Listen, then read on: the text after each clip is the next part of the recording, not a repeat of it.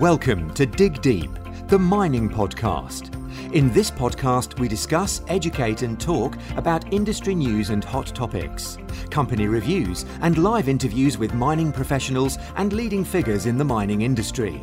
Introducing your host, Rob Tyson, founder and director of Mining International. With a career covering nearly 2 decades, Mining International partners with new and junior miners and larger predominant players in the market. With no further ado, here is your host, Rob Tyson. Hi mining community, welcome again to another episode of the Dig Deep the Mining podcast, and today's guest is Sam Retallack, Head of People and Culture at the Independence Group, who are a leading ASX listed exploration and mining company based in Perth, who have a strategic focus on high quality assets of scale and longevity, namely in gold, nickel and copper, and they have assets in WA and exploration developments in WA and Northern Territory. Sam has been in human resources for a number of years and joined IGO back in 2012.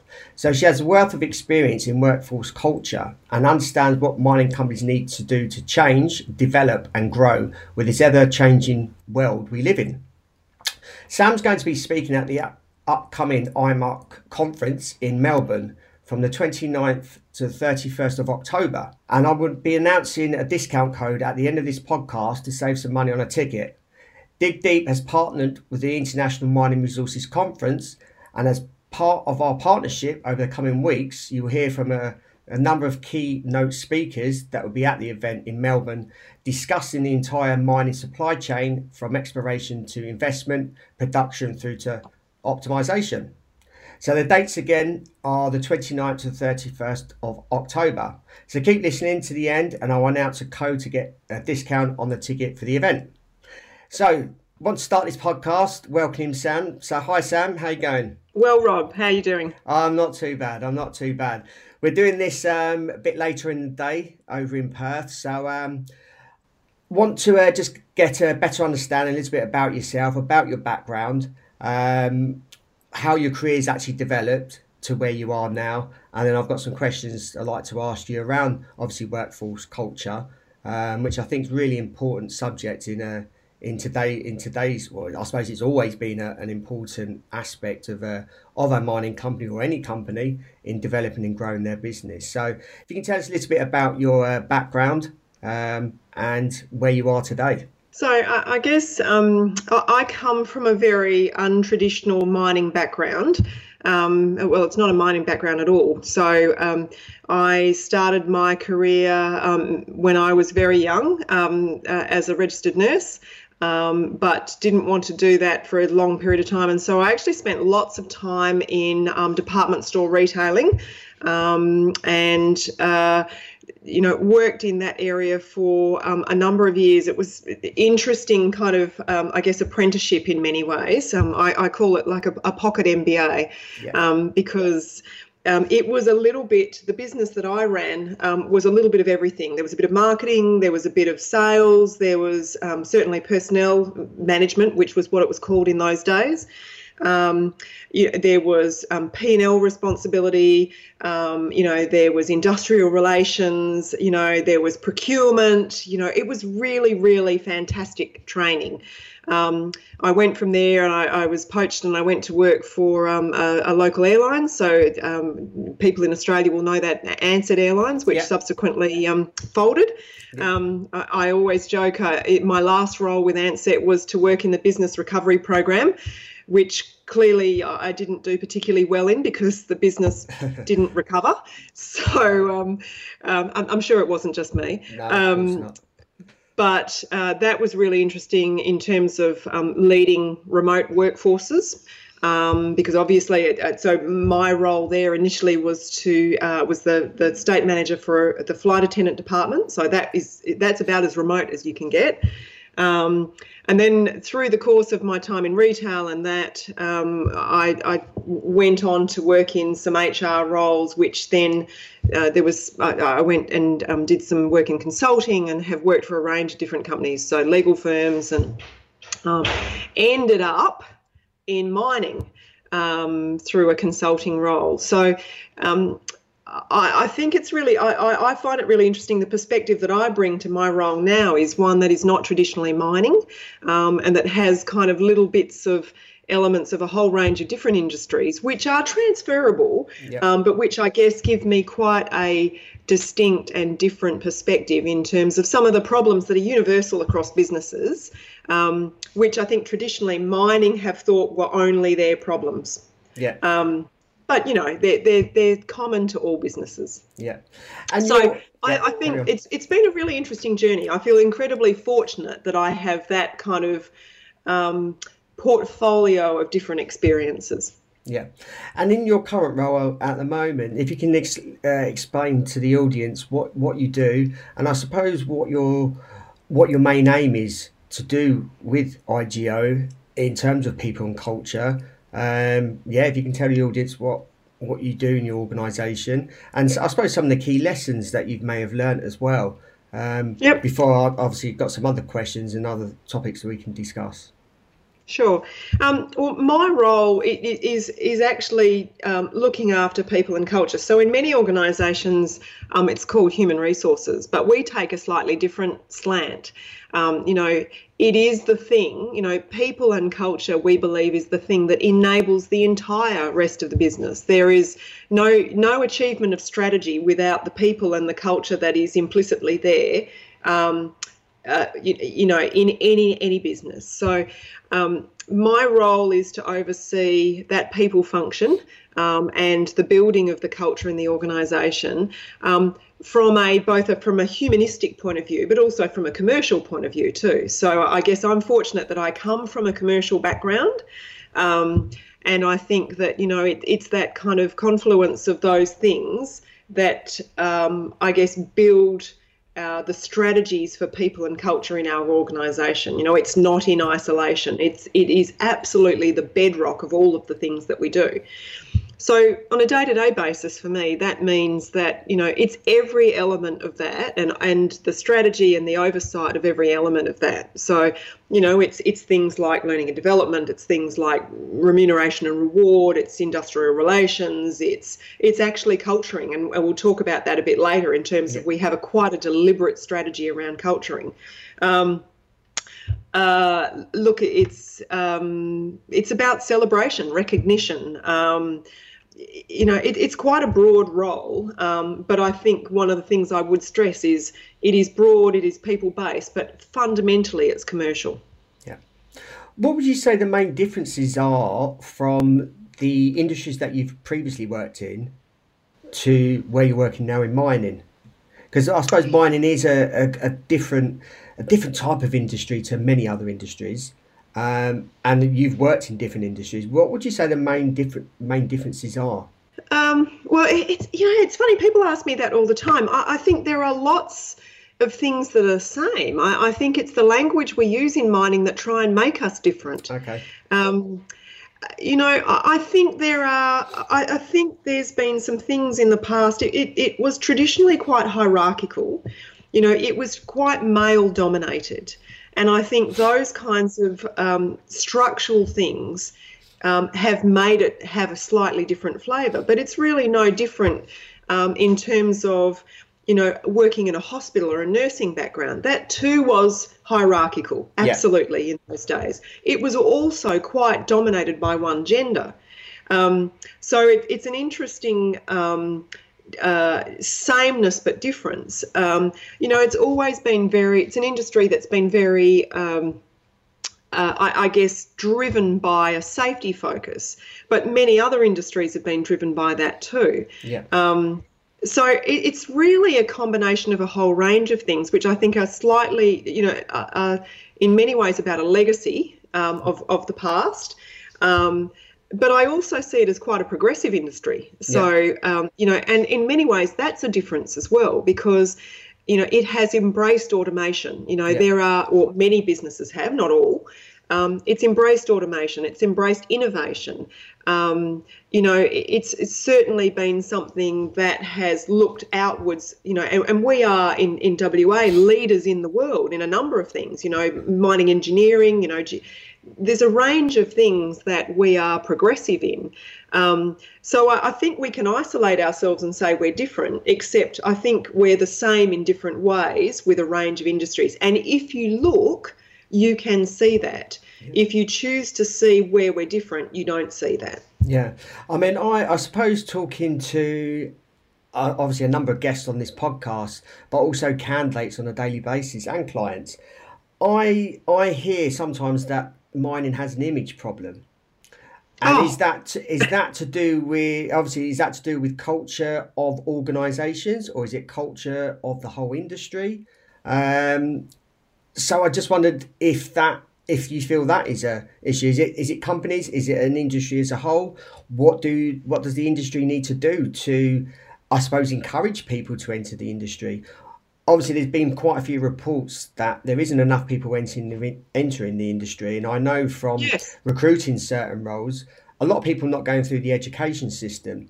Why would that be? Especially in Australia, where that's predominantly your main industry. Why aren't people studying for various mining related subjects? Why are they withheld? Again, is it an image issue? Is it companies should be driving this, or is it the industry driving this? What would you say your thoughts are around that? So it's something that we have given a lot of thought to. We are 310 or so people. So we, relatively speaking, we're from an employee body point of view, not a big group of people. But we are part of an industry in WA, obviously, that is a significant contributor. I think it does have an image problem, and we've been quite, vocal in the public, and certainly our CEO Peter Bradford, who has been very involved in AMEC and also with Curtin University. I liken it. The image problem is really interesting, and I think this is one of the reasons people don't study it, is because people don't actually understand the kinds of careers that they can have in mining. So, I quite often say to people, if little Peter or Karen comes home to you as a parent and says, Mum or Dad, I would love to be a doctor. Most people say, oh my gosh, how lovely is that? That's fantastic. My sense is that if somebody comes home, in the past, maybe it's not the same now, and says, Mum or Dad, I would love to be a mining engineer. It's a dirty image. And I think, it's sort of very subtly, I think what parents in the past have done is, well, that's fine, little Johnny or Karen, you've got lots of time to make a decision. You don't have to do it. So there's this underpinning of kind of support for those very, very, understood professions versus that's a bit dirty, that's a bit dangerous. Throw in the gender card too, in terms of if you're a girl and you're going to be a mining engineer in a dangerous male-dominated industry. I can understand why in the past that might not have been that palatable to parents. So, from that point of view, the kind of the societal view of mining just hasn't moved on. We spend a lot of time on safety. We at IGO spend a lot of time on culture. We spend a lot of time, developing the skills of people who are in a whole range of different roles. We have accountants, we have lawyers, we have, teachers, we have nurses, we have, a whole range of different occupations that work in our business. But what is, I guess, the image issue is that concept of it's dirty, it's dangerous, it's a little bit undesirable. Yeah. The reality of it is, though, it's a sustaining and amazing career that can have you travel all over the world, can have you work with amazing, innovative people. And I just don't think that there are enough people in the education system per se that really understand that. So our view is we need to really help kids in primary school and early secondary school before they start choosing their subjects for the leaving or the matriculation exams or whatever you call, in the world, whatever you call that very final part of secondary school. Because by the time you get to that point, as an individual, as a student, you've already started, from a psychology point of view, making some decisions about what you're good at and what you want to do. So, we want it to be a viable option for people to think that's a fantastic thing to do. I'm going to pursue a career and geology and geophysics and mining engineering and metallurgy and, chemical engineering, to name a few, surveying, are fascinating, enriching careers. So it's an image thing. Would you think automation will change that image? And also, it's a good point you raised earlier, which I made a note of. The actual education system, has the actual education, i.e. say mine engineering degree, has the curriculum changed from say 20 or 30 years ago, especially with automation now becoming more prevalent in the industry? Has the curriculum changed to adapt automation in part of the curriculum, or is it still stuck with what they were teaching 20, 30 years ago with a little bit of different added extra things, but not to the depth of what the industry, if the industry is moving a lot further forward, is the education moving in the same direction and as quickly as the industry is moving forward?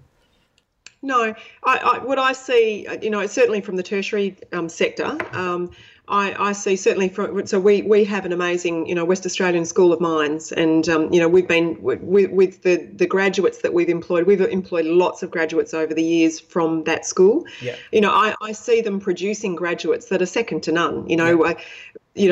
We as a company recruit from other parts in Australia, obviously, and we've got a big graduate program for our size. But WASM graduates are outstanding, and we have had some outstanding young people come and join us who are absolutely attuned to what's going on. Their scholarly life has been fantastic. I absolutely cannot fault that.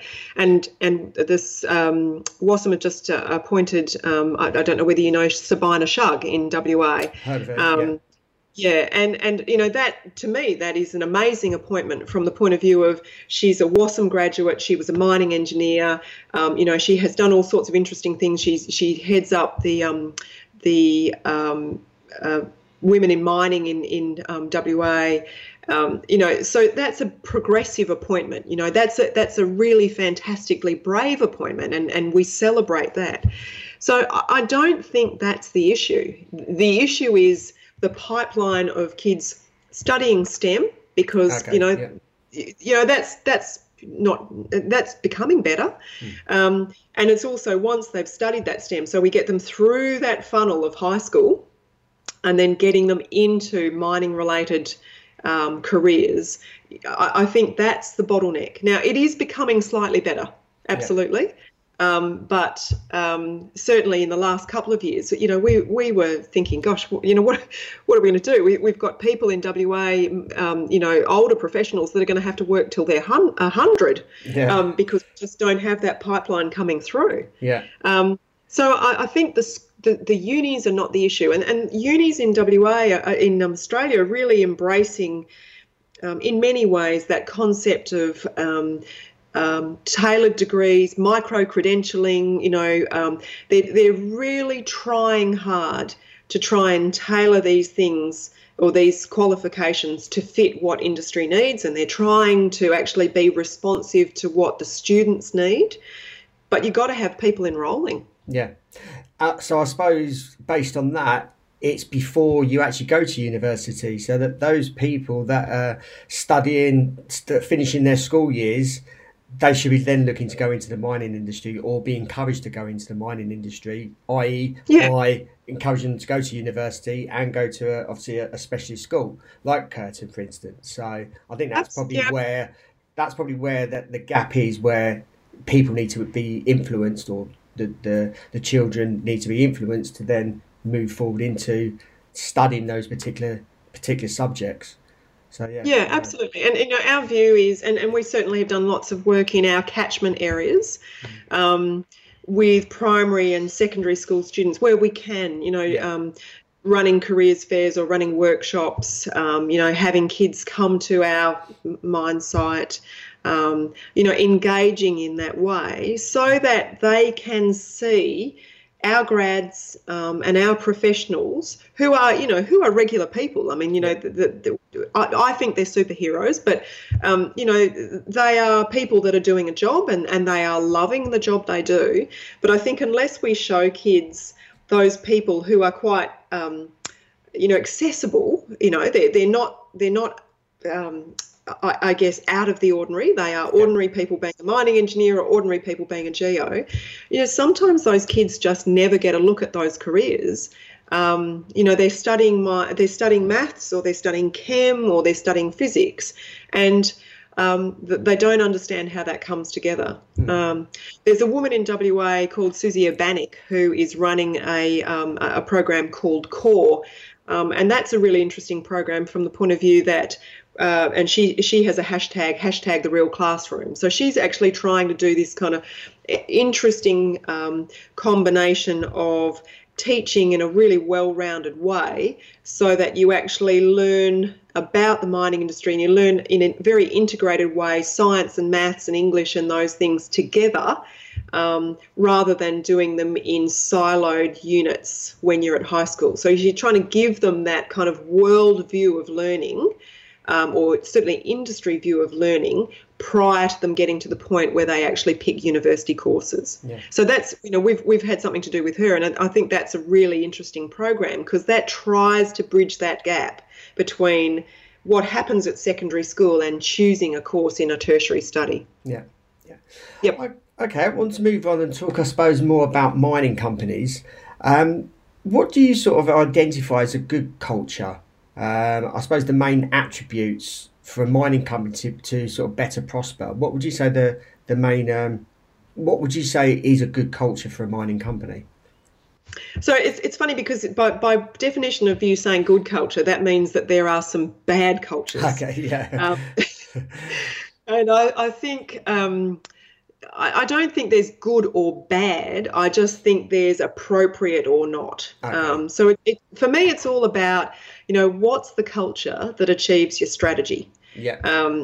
And I think that has to be a conscious choice.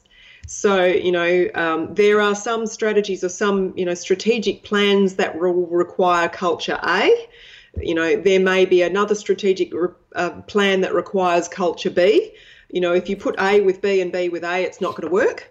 So for me, it's never good or bad. It's just, is it appropriate or not? Will it achieve, or will that culture facilitate or underpin your achievement of that strategy? Now, that said, I think that's very different for a whole bunch of different companies. It's different in mining. It's different for, depending on what you want to achieve. That said, I think broadly there are some desirable characteristics that I would want to have in any culture that I think make it productive. One of those is creating an environment that allows people to come to work and be their best. And I think you have to be brave in terms of how you do that, because, when you hire a group of people or a body of employees, by definition, you get a whole bunch of diversity. Yeah. So to allow people to come to work and be their best requires some degree of concentration in terms of how do we do that. Secondly, I think people, no matter where they're working, no matter what culture they're in, they need to feel like they're making a meaningful contribution to express themselves, able to express themselves. But a meaningful contribution to achieve a shared purpose. Everybody wants to be part of something where they can see what they have done has helped the entity or the team or whatever achieve what they're doing. It is human to want to do that.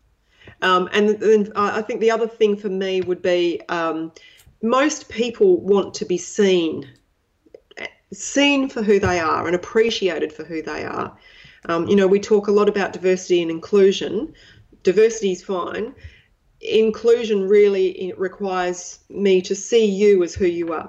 What's your story? How can you contribute? How can I get the best from you? and how then, once I've done that, how do I recognise you and reward you for being you and your contribution to this whole thing? Now, I've heard companies speak it, but I think, from a good culture point of view, I think people really need to feel it. It needs to be palpable. And it's not just enough to speak those words. There has to be a group of people in the organisation who see others, and who respect them. Yeah. How hard is that to implement then? Because I suppose it depends how big your organisation is, and you could say like junior miners who are very small can start that process. But if you are, say, a mid-tier, not necessarily a bigger company, but a mid-tier company with, I don't know, a few hundred people, and you're not doing that, how do you actually start that implementation? And obviously it must take a very long time before everyone's on board, and we'd probably be talking about years. But where do you start? Well, we are a company with a few hundred people. Obviously, we've got 310. When we started this process, we had more people than that. So in the last couple of years, we've, or certainly the last 18 months or 2 years, we've divested a couple of operations. So that's taken our employee population down. How you start that is you start that in a very planned way. And what we did was we looked at what we had. So, we looked at, from a warts and all point of view, we looked at our current state, whatever that was, across a range of dimensions. And then we thought, well, okay, that's good. Well, some of it was good. Some of that we thought, maybe not so good. And then we said, well, what do we want to be? What's at some point, what do we want to aspire to be? What's the culture that we want? What's the culture that will enable our strategy? And quite literally what we did was we put an action plan between point A and point B in the middle, and we said what gets us from where we are now to what we want to be, and what do we have to do? Now, some of the things that we had, we kept because we thought they were good. We thought we could see that enables us moving forward. Some of the things we thought were not congruent. They were not, cohesive. And so we worked out ways that we could shift that to a state that actually did enable what we wanted to do. Yeah. But I guess my message is that it was quite deliberate. In my view, wishing a cultural change it won't occur. And I think if you put a very deliberate strategy in place, you can actually achieve quite a considerable amount of change in quite a shorter period of time because you have a plan. Yeah. I say to people, hope isn't really a strategy. It's a nice thought. I really wish that we could get there, but unless you've got a roadmap, you're going to get a bit lost. Yeah. So it has to be quite deliberate. Now, obviously, there are complexities with a bigger organisation. If you've got and I can hear people saying, yeah, that's easy if you've got 310 people, not so easy if you've got 10,000. The theory is the same. Yeah. It same is process. Absolutely. I mean, it obviously involves more people, but it becomes about energy. It's the situation. I guess the question for me is, what's the cost if you don't? If you don't have this as cohesive, what are you missing as a business? What won't you achieve? And for me, there's a lot that you won't achieve because you're really not realising your potential. Yeah. And how did you communicate this back to the employees? Obviously, you can probably say, look, this is what we're looking to do. This is what we're looking to achieve to obviously meet our objectives. Did you sort of give questionnaires out to your employees? Did you find out what they're feeling, what their thoughts are? Did you interview people to say, look, this is what we're looking to do. What do you think about this? How did you go about communicating all of this to the workforce?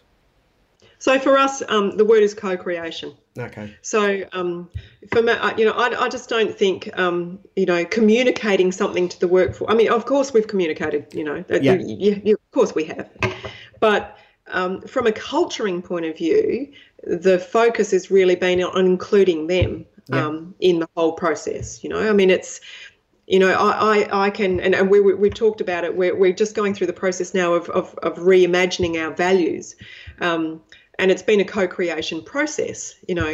5 years ago when we came up with the 6 values that we have, we sat in a room and we thought, all right, we're a bunch of diligent, responsible adults. What should these values be? And I think 4 or 5 of the 6 were things that, were values that probably 80 or 90% of the organisations in the entire world have. Yeah. Because they're sensible and they are, universal, I guess. Why wouldn't you want to have teamwork? Why wouldn't you want people to be diligent?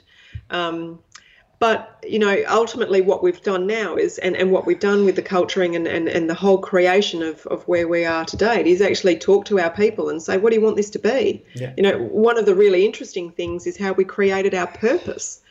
So we went to our people and said, this is what we aspire to be as an organisation. Why are you here? What do you really want to do? What gets you up in the morning? And why does that matter? And we ask them, and what's the point of all of that? Why do you do this? Why do you want to come to work?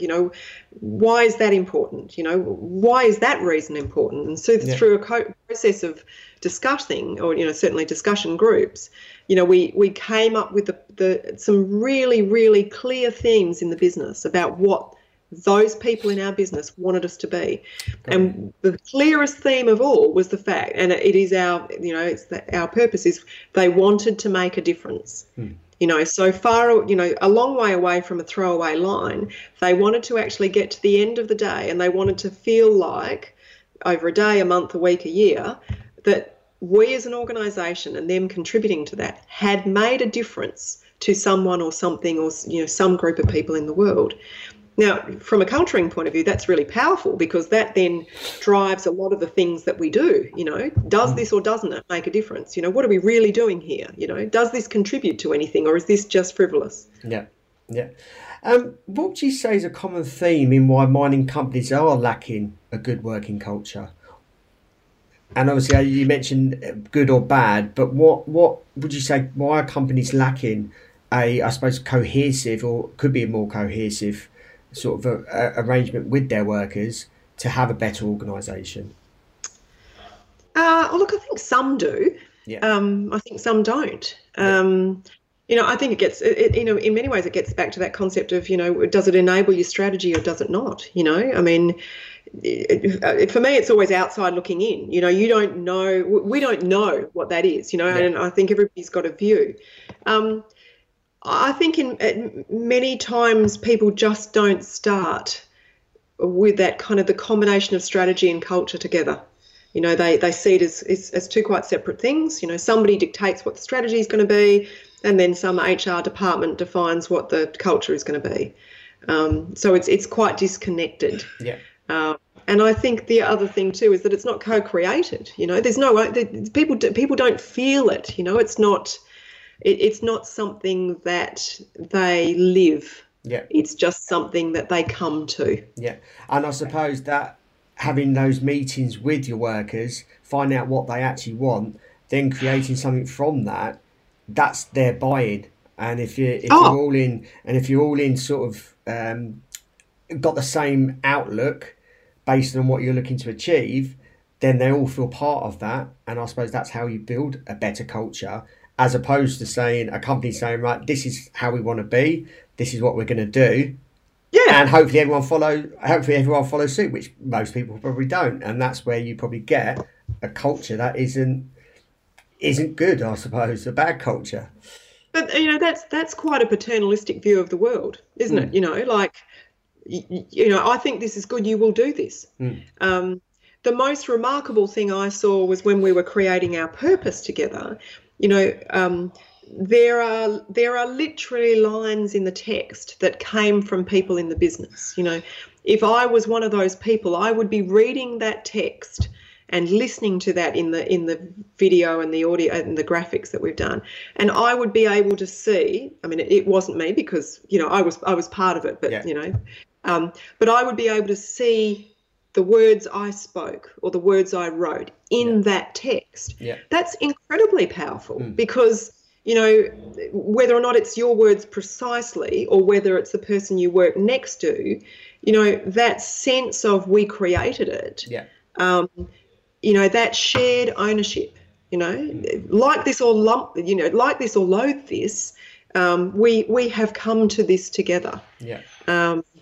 So it's absolutely owned, and it's been interesting to see how people have rallied in our organisation behind that purpose. They call us out when it's not, when we're not doing things that are supportive of it. So it's. I mean, and it's funny because after working in business for many, many years, it's always something intrinsically that I've known, but it's amazingly powerful when you participate in it and when you watch it happen. Yeah. Because it just proves all the theory that you ever thought. Yeah. Obviously, we understand people and culture are important in any organisation, but what challenges do businesses face in getting this right? Many. There's a few. Well, there's many. I mean, it's not easy. It really takes energy. And it initially I think it takes some zealots. And I guess probably you can hear from I may or may not have been one of those zealots. I think the challenges are, one of the big challenges that quite often organisations leave this to an HR department. So that's good, but the amount of energy that they can sustain is limited, and I think it becomes really a secondary concern for the business if 10 people or 20 people or 2 people or whatever their number is. So does it work from top down basically? So from the CEO through to the management and sort of implementing that.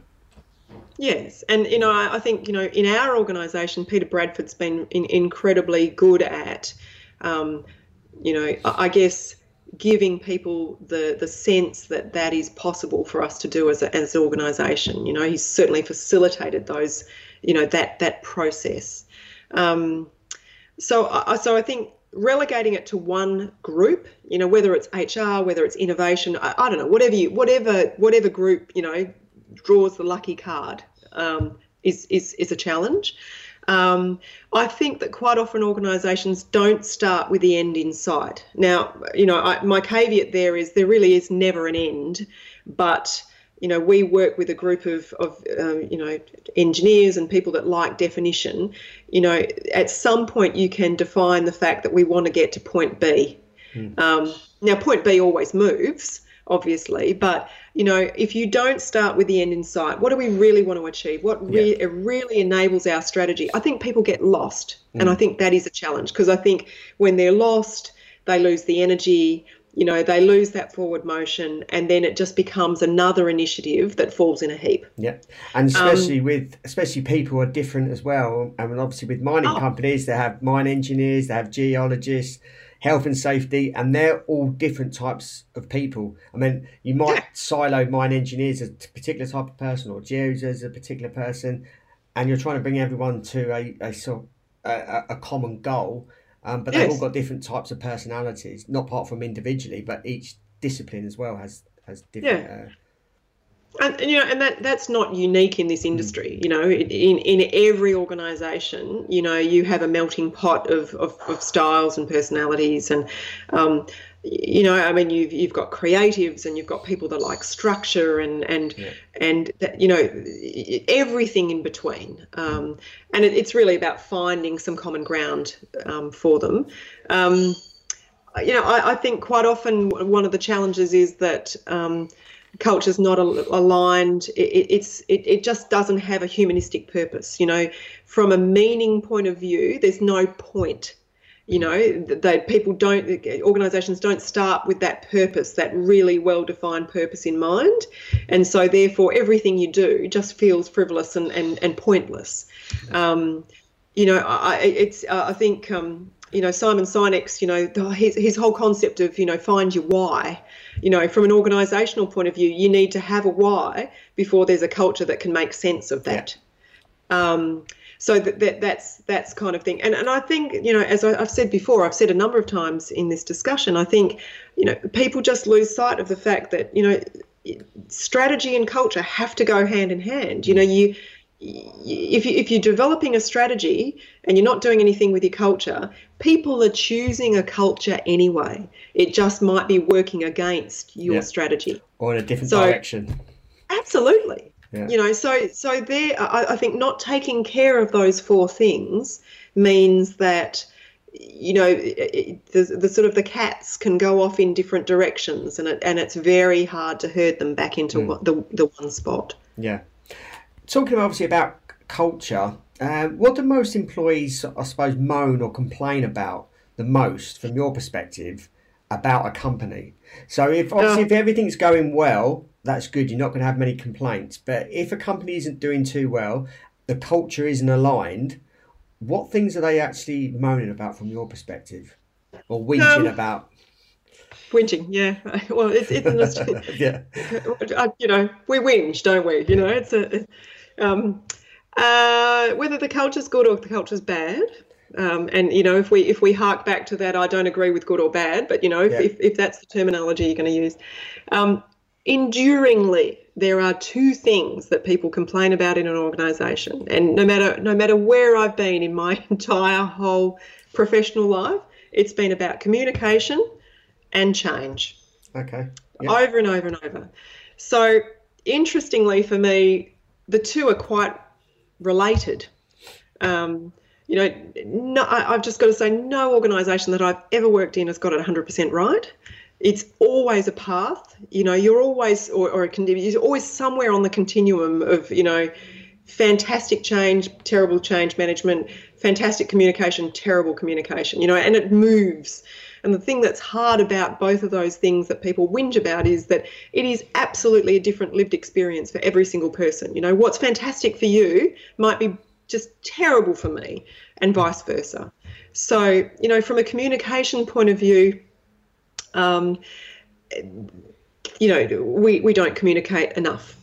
We don't tell people enough. We don't give them enough time to understand things. It's not timely. It doesn't give them enough time to understand. It doesn't give them enough time to prepare or ask questions.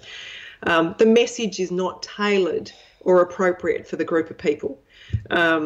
The flow of the messaging is not right. So, some messages go to some people, and this is not our organisation.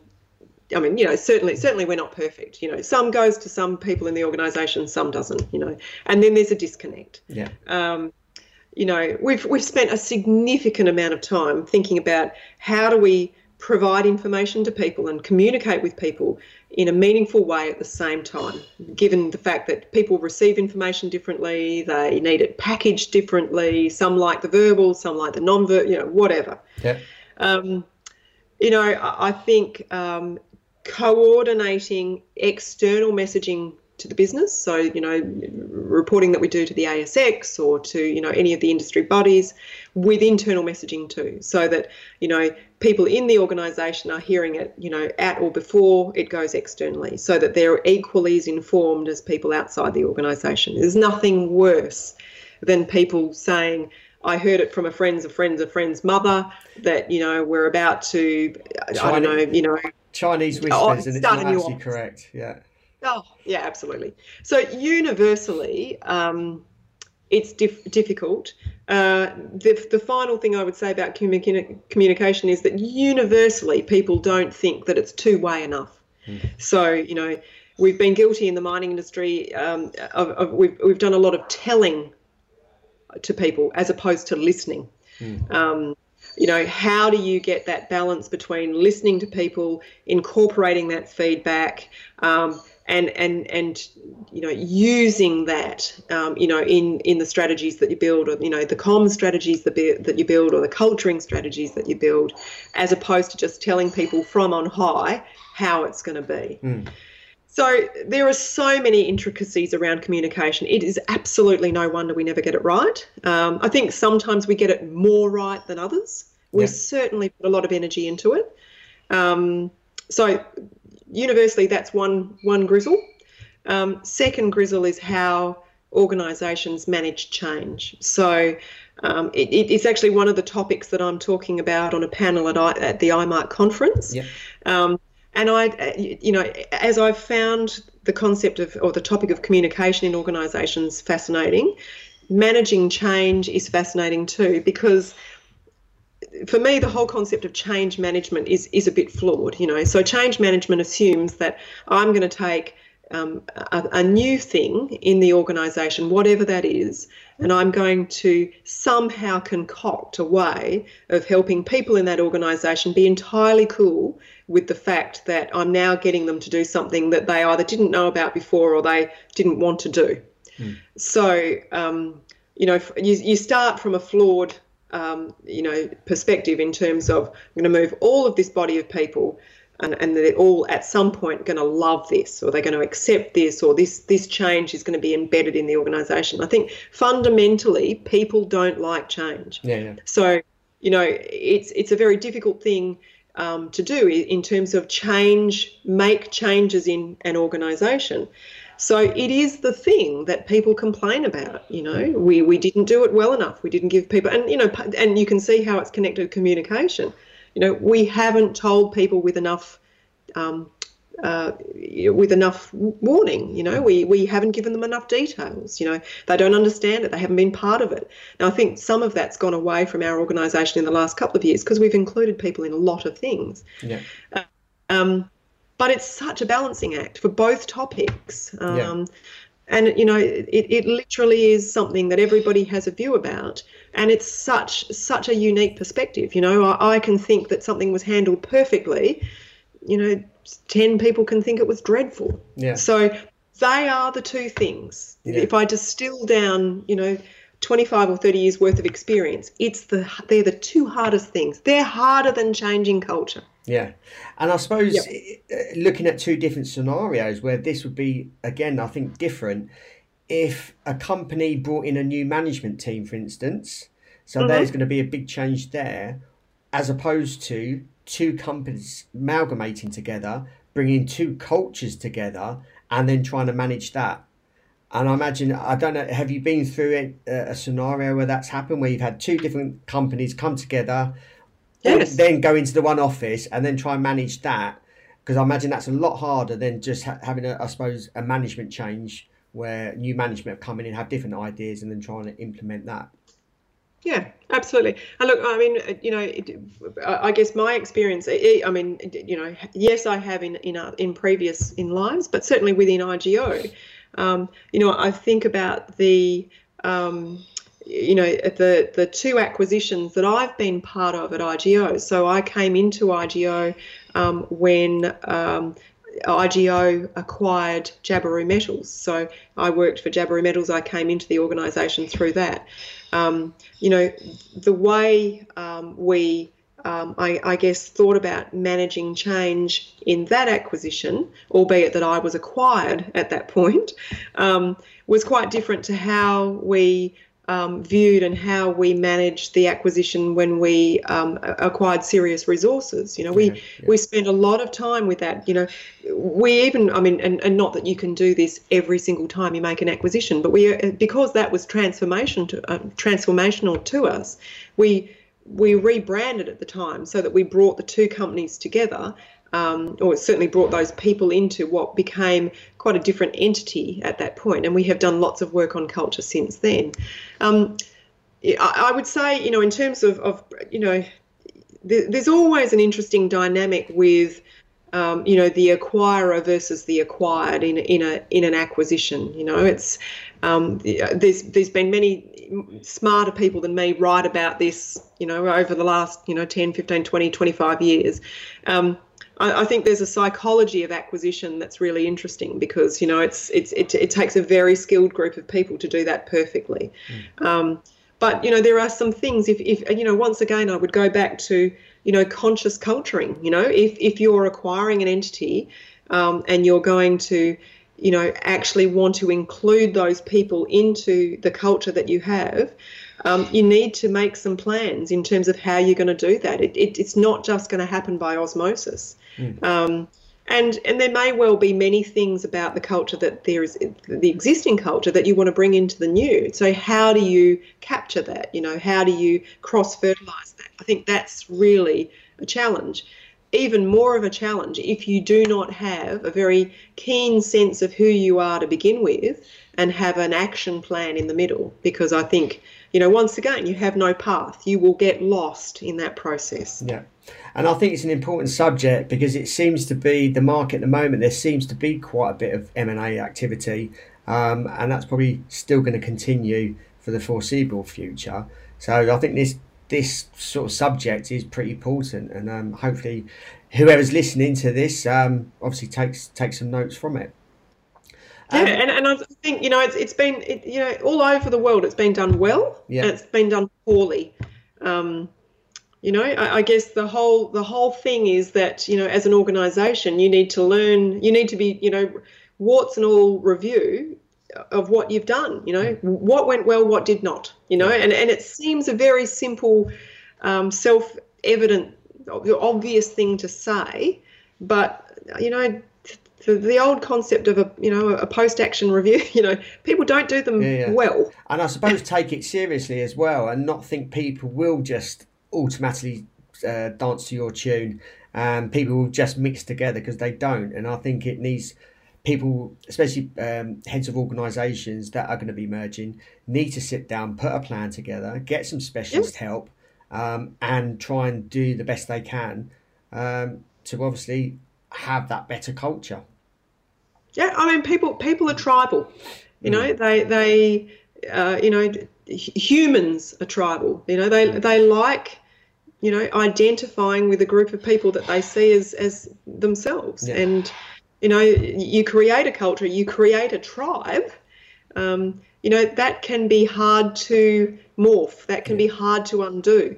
So that's why that concept of conscious culturing becomes critical, because you need to be careful of what you're headed to. You need to know that that's what you want it to be. Yeah.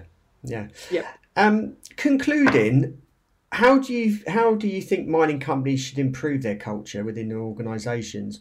What things should they be looking for initially, if they were going to say, from tomorrow we're going to have a look at this seriously? What do you think they should be looking at? Two things for me. So I think they need to be serious about co-creation. Yeah. I just don't think there's a point to this if you are not a group of people who are emotionally mature enough to be able to do that. You need to ask the question, you need to be able to listen. And I think, for mining companies in particular, remote work, anybody that's got a remote workforce needs to flesh out how you do this, how you co-create this, and how you transfer that between people when you're not around.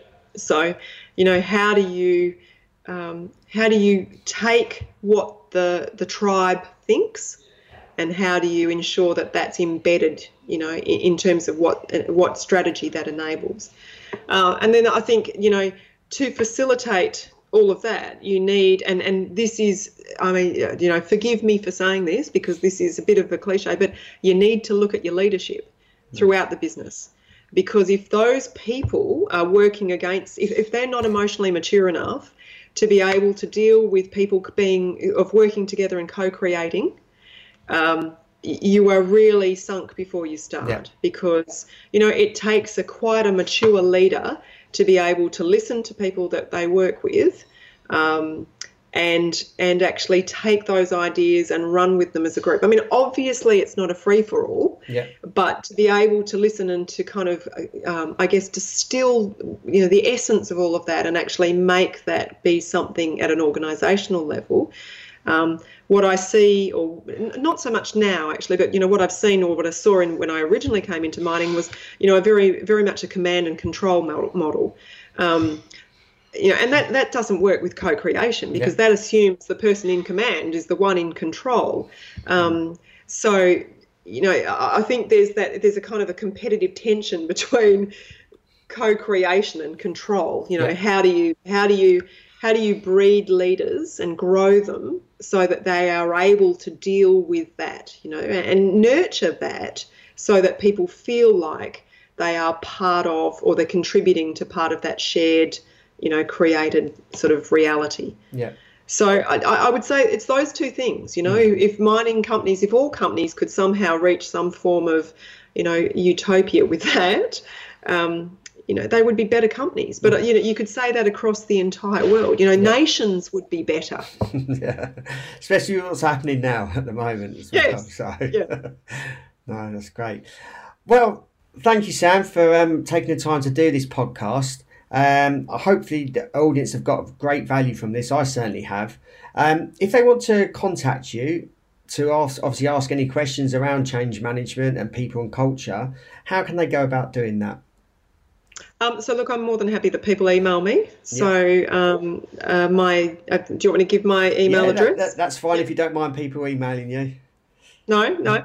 So it's sam.retallack, RETALLACK @igo.com.au. Yeah. And the caveat on that is, I don't profess to know. I am not the font of all knowledge, but I really do think that our journey has been interesting. And from a humanistic point of view, I think it's I'm happy to share the story, because I think, some things we've done well and some things, look, if we did them again, we'd probably choose to do them differently. Yeah. But people may be having similar challenges or come to a roadblock where they just need, they may ask you, have you been at this situation? And if so, how did you overcome it? And you may have already gone through that and obviously hopefully provide some advice. Are you on any social media platforms? Yep, certainly. You can find me on LinkedIn. And that, I guess, from a social media point of view, that's the one that I use most of all. Yeah. Okay, no worries. Yep.